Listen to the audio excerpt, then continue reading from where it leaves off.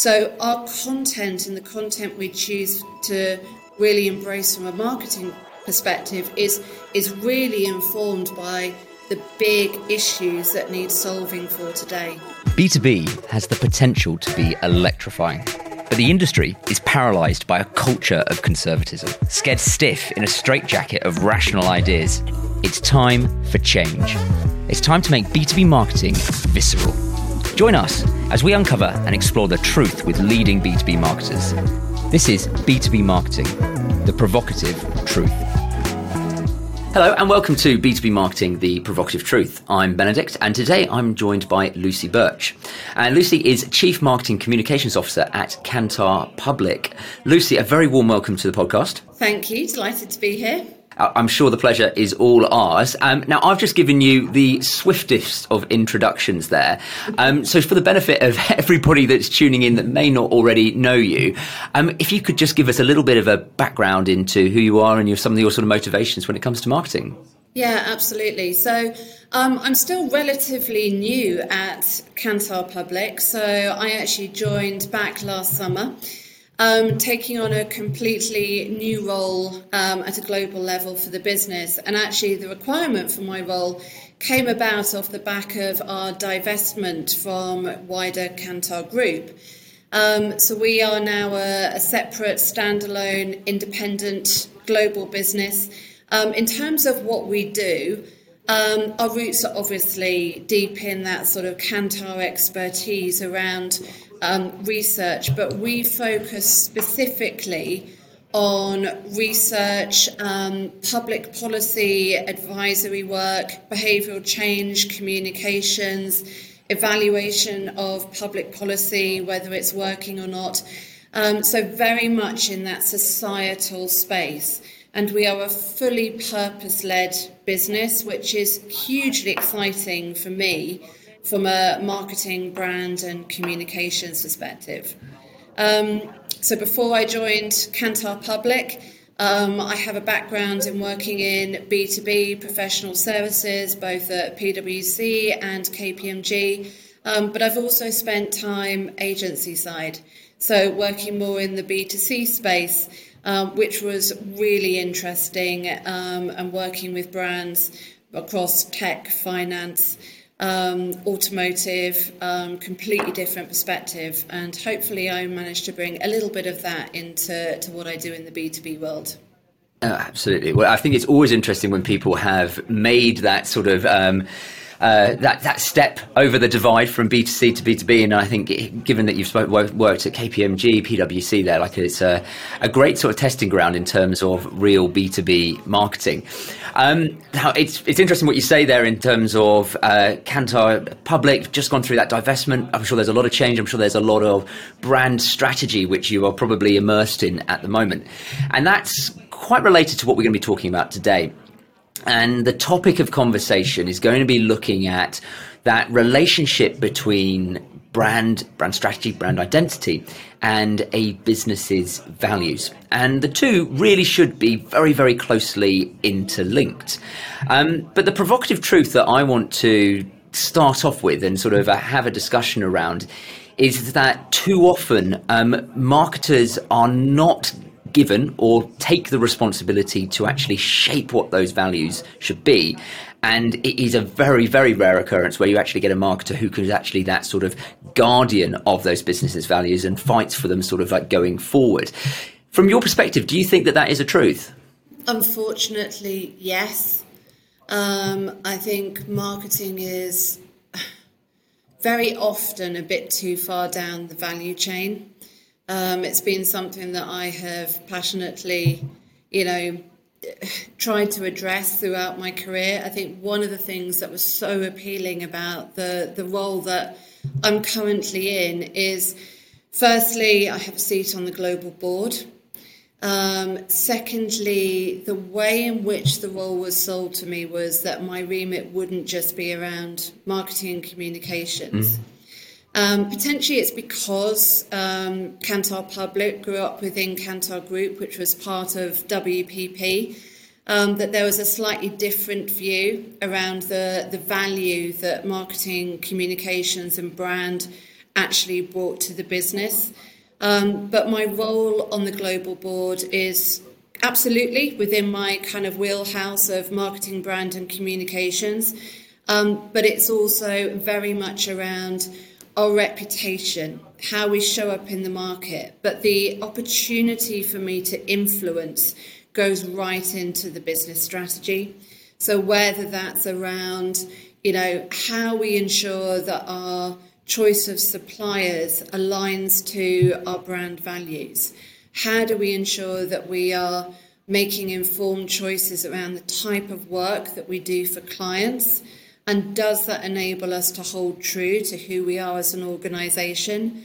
Right through to, re-looking at our whole ESG strategy. Because too many times, I think marketeers get put in the position where we're asked to, we are great storytellers. That's the reason that we're in marketing as a starting point. But too many times, I think we get asked to stretch what is authentically true.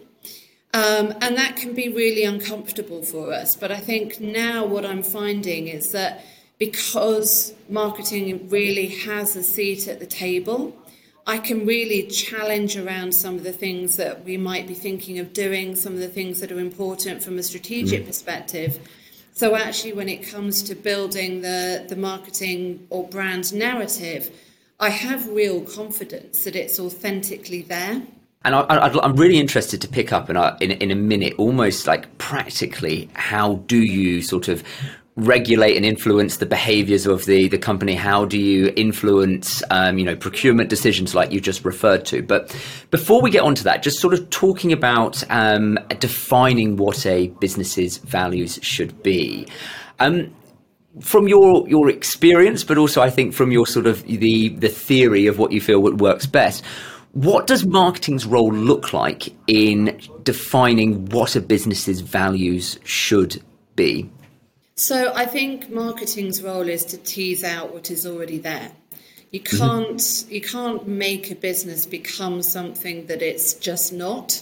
I do, however, think, and the situation that I'm in is a really interesting one. So I'm currently going through the process of looking at our brand.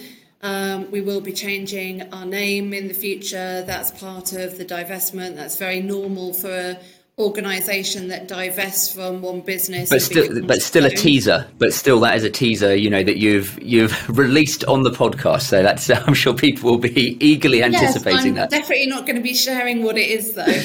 No, don't. I won't push you. Although happy to come back after we've done the relaunch and share a bit more.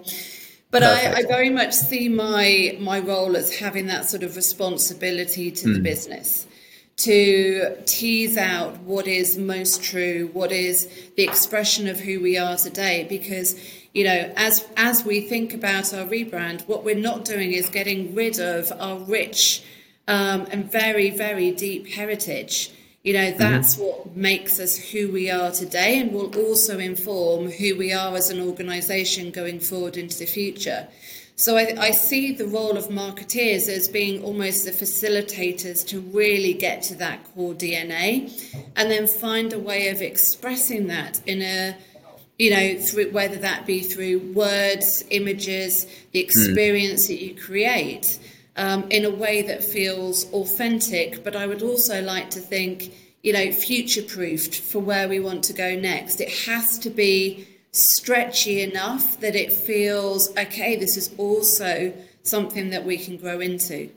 Absolutely. And I think that I'm interested just to almost talk about this. It sometimes is a tension because a brand, and certainly there's a brand's values, but brand just more generally, there has to be that authenticity to it. It has to be reflective, as you, I think, said, of the DNA of the organisation. But equally, you spoke about how it needs to be sort of future-proofed, and therefore there is almost a little bit of aspirational change which needs to be incorporated within that. From your experience, like how much aspiration should brands be putting into that sort of new brand identity, given what you said about making sure that you retain a sort of a sincerity to your brand position?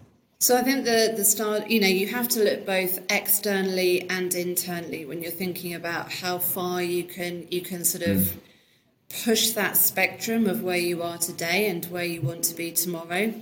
The thing that I found fascinating since joining Kantar Public is essentially we exist to deliver better outcomes for societies, citizens around the world.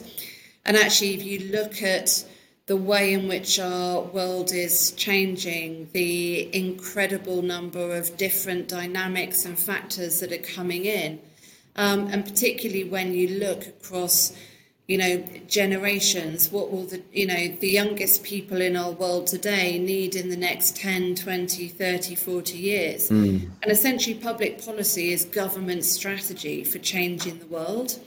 So our brand needs to reflect those generational shifts that will be coming and ensure that we keep pace with that. So I think the starting point was already a very, very big picture.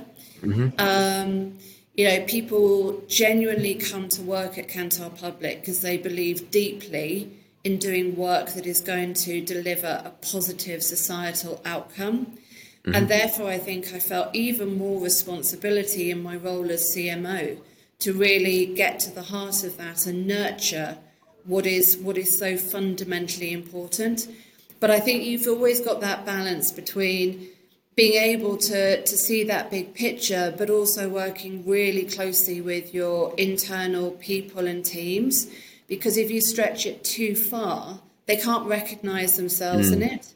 Or only some parts of the business will recognise themselves in it. So I think it's about being able to develop the narrative over a period of time, which keeps looking ahead, but ensures you've always got your arms around the people who may not feel so comfortable with change or, might have, need more sort of critical analysis to really understand it and make something their own. And I'm always interested when organisations describe themselves as purpose-driven. And I think in this particular case, I think that there's a real tangible sort of definition around what we mean by purpose-driven. But also there are a lot of companies, I think, that say purpose-driven, and I think that there is less definition.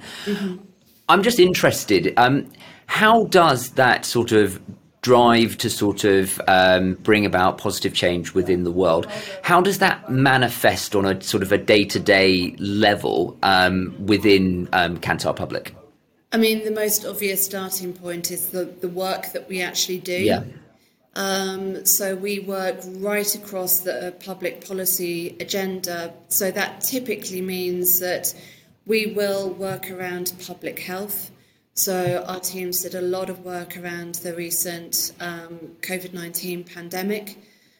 We do a lot of work in the sort of gender equality space, whether that's looking at different groups around the world, how you offset impact, sort of gender disparity in terms of poverty, impact of climate change. We do a lot of work around youth, education, access to education, but we really specialise in focusing on how do you reach groups of society who are marginalised, vulnerable, hard to reach. Our teams specialise in those highly sensitive topics, whether it involves particular societal groups or children, etc.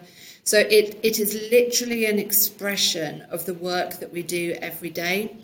The other thing that is really important to us as a brand is the unbiased integrity of the evidence that we gather on behalf of those who need to make really big, important, but highly informed decisions.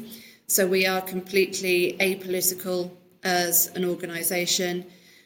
We are purely focused on working to deliver the best outcomes for citizens around the world. So because that is so core to who we are and why we exist, it's an absolute gift for me as a marketeer, because anyone around the business has joined because they want to do that type of work.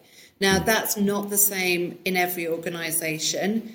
There might be parts of an organisation which are really focused in this way, but other parts of the organisation, may not have the same agenda. And I think, therefore, as a marketeer, it can be much more complex to try and navigate the two parts. I should, however, say that we are not a charity. We are not a not-for-profit. We are a highly commercial business. We are looking at growth, but our drive for growth is to really ensure that we can do more impactful work around the world. So it is a different starting point, but I also realise how lucky I am, in effect, to have such a sort of focused, purpose and sense of who we are. So I can imagine how, I think, being so sort of purpose driven in terms of positive change, that commitment to being evidence-based, influences the behaviour of the organisation. I think it probably influences the identity. What I'd be interested to understand is how sort of explicitly and how consciously does it inform the way that you communicate as a marketing organisation, and how much does that direct your content strategy, for instance? So I would say it completely directs and informs our content strategy. So we have a way of thinking about a lot of our content and our data as data philanthropy. So there are a number of big content pieces that we commit to delivering on a regular basis. So I can highlight two of those.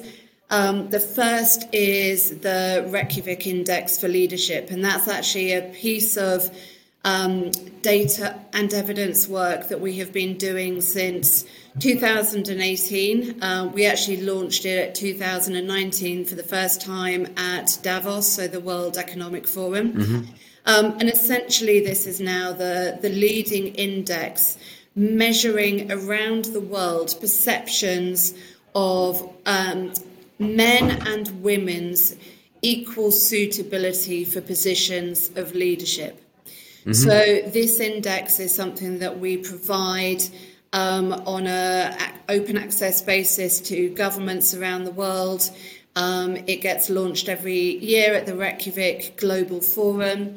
And the insight is really important, because when governments, organisations, businesses are starting to look at what changes they need to make for gender equality in the future, and particularly supporting women to positions of leadership. So that's both in terms of getting to leadership positions, but also staying there and helping the next generation through.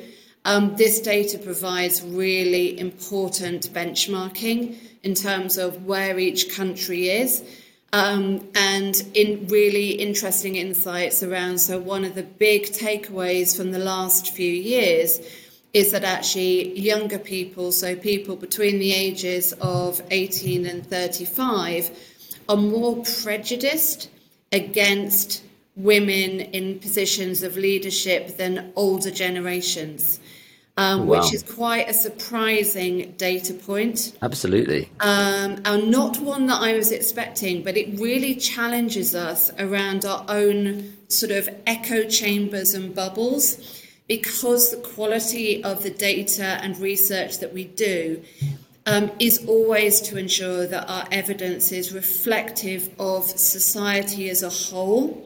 It enables us to pick up on things that are happening which may be congruent to our own assumptions or perceptions.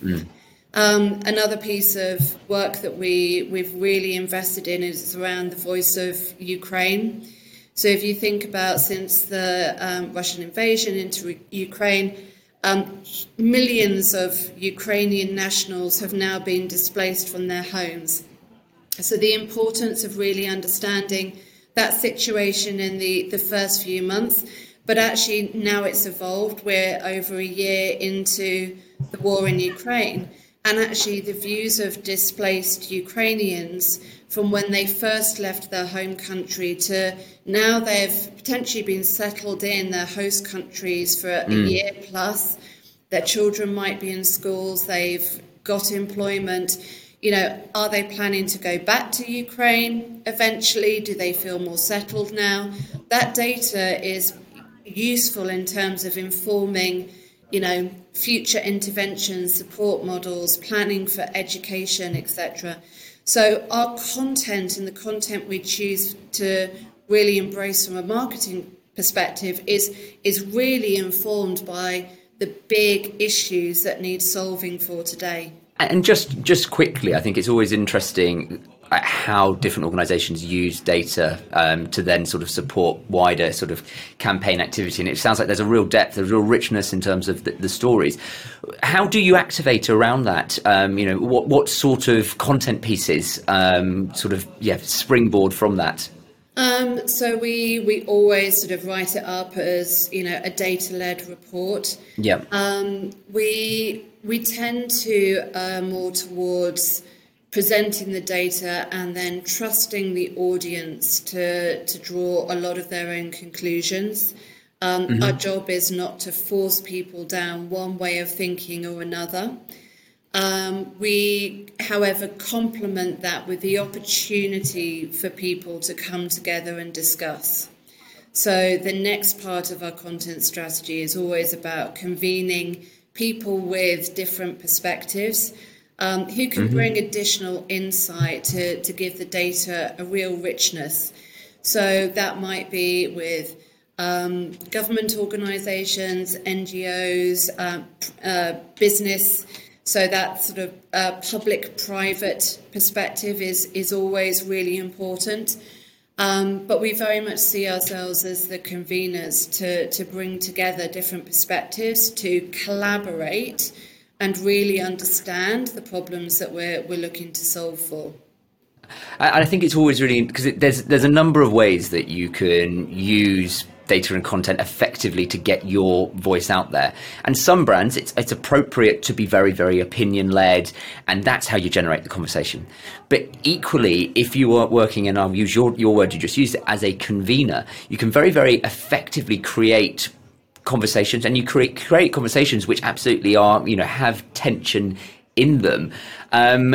But you don't actually have to be going out on a limb, but because you are the curator of that conversation, because you're packaging that up, you still get all of the brand effects as a result of doing that. So it's really interesting to hear that. Now, I'm just going to bring us back in terms of sort of a penultimate question to one which I promised I would ask earlier. And this is this idea of how you regulate behaviour within the organisation. How do you make sure that those values are showing up in all of the actions that are taking place? And you reference things like procurement.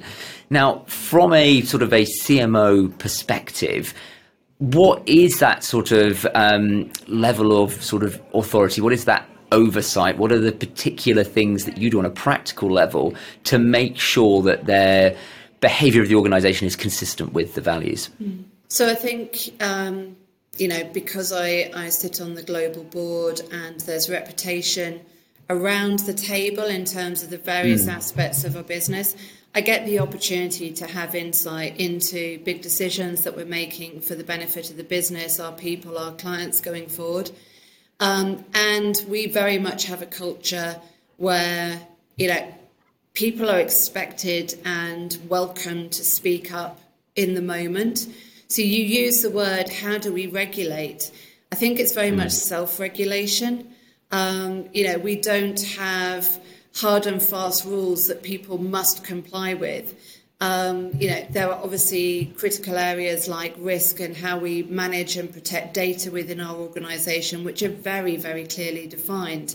But there's a huge level of trust and openness, which I think creates an environment where people can ask questions or speak up on areas which are outside of their immediate remit.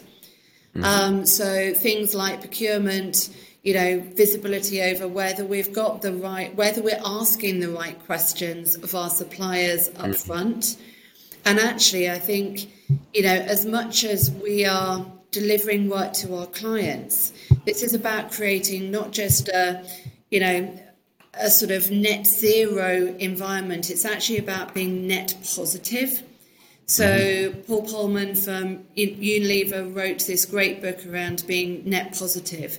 And it's about really ensuring that your contribution, your impact on the world around you actually delivers a positive result, rather than just focusing on, as far as possible, do no harm. This is about creating more back into the communities. And I think that impact through your supply chain, your ecosystem, the more that organisations hold each other to account around what's important, that is the way that will drive change. So we very much see all of the opportunities for us to do that as a business goes far beyond just the work that we deliver to our clients. And I think you talked there about holding one another to account. I know you were talking more at a sort of a bigger macro level, but I think it's also, by the sounds of it, sort of within your leadership team, within the organisation, it's holding one another to account. And this is where I feel there is that opportunity for marketing to feel confident in terms of being a voice, because they do have sight and represent a lot of different areas of the business, and also fundamentally they are that representative of the marketplace as well. So they are in a uniquely good position to hold other people within the business to account and say, if we've committed to these values, then we need to uphold them, because that's going to reflect how people perceive us as a brand. And unless we are making sure we are getting those right perceptions, we're not going to see the business sort of effects that we want to see.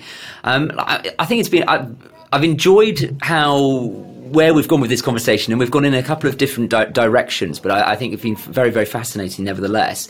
Now, before I let you go though, I do have to ask you one question, which is the house question, so to speak. And that is, when was the last time that you saw a piece of marketing, a piece of advertising, a bit of creative that really made you feel it in your guts, that moved you on a deep emotional level? Do you know what? I was thinking about that question, and it got me to the point where I was almost questioning whether, typical marketing campaigns, as we've traditionally seen them, both in the B2B and B2C space, whether their time has come. Because actually the things that really get me now are ways of telling, really providing insight and challenging me to think around a problem that I see as being important a different way. So actually, some of the most powerful things that I have seen recently, if we think about on Instagram and the way that organisations like the New York Times, the Washington Post, even the Guardian in the UK, are really using the sort of carousel functionality or telling stories in a way which gets right to the heart of an issue. They tell those stories through a human lens, but it is backed up with really clear evidence and data. I would also say things like the Humans of New York series are incredibly powerful. I think the World Economic Forum does a great video series around innovations that are solving problems, and things like 60-second documentaries. If you haven't come across that, I highly recommend it. But I think there's something for me around brands and really sharp content that I think actually that gets my attention more than some of the bigger campaign stuff that can feel a little bit gimmicky and doesn't have the substance that I think people are really looking for at the moment. Yeah. And I mean, I agree with you on a personal level in terms of the importance of substance, but also just from an indulgent sort of brand perspective, we have this idea of, it's all about truth that provokes people to think differently. And I think that having that sort of, whether it's an insight, whether it's a data point, but fundamentally some form of truth, is so integral to effective marketing, which is all about changing people's minds, changing people's behaviours. So thank you very much for sharing that. And as I said, thank you very much for the wider conversation. I think that there are a number of things which stood out to me, but I think probably two things are, one, it's that importance of authenticity when you are developing a brand. Getting that balance, of course, with being sort of aspirational, but it has to be authentic. Your people who are in your organization have to recognize themselves within it. Unless you have that authenticity, then it will be quite flimsy in terms of how you present that externally.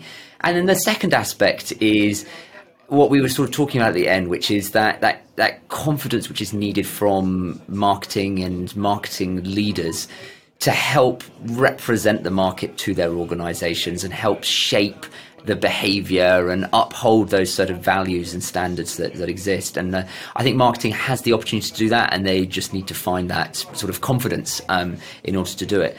So yeah, Lucy, it's been a real pleasure. Thank you very, very much for joining me on the podcast. And I will definitely hold you to the second follow-up episode when you have launched the new brand and you can release exactly what it's called. So yeah, thank you very much. Thank you very much for having me. It was a pleasure catching up. B2B Marketing, The Provocative Truth is brought to you by Allen Agency. To find out more, head to allen-agency.com. You can stream B2B Marketing, The Provocative Truth on Apple Podcasts, Spotify, or anywhere else great podcasts are found. And don't forget to click subscribe to ensure you don't miss out on any future episodes. On behalf of the team here at Allen, thanks for listening.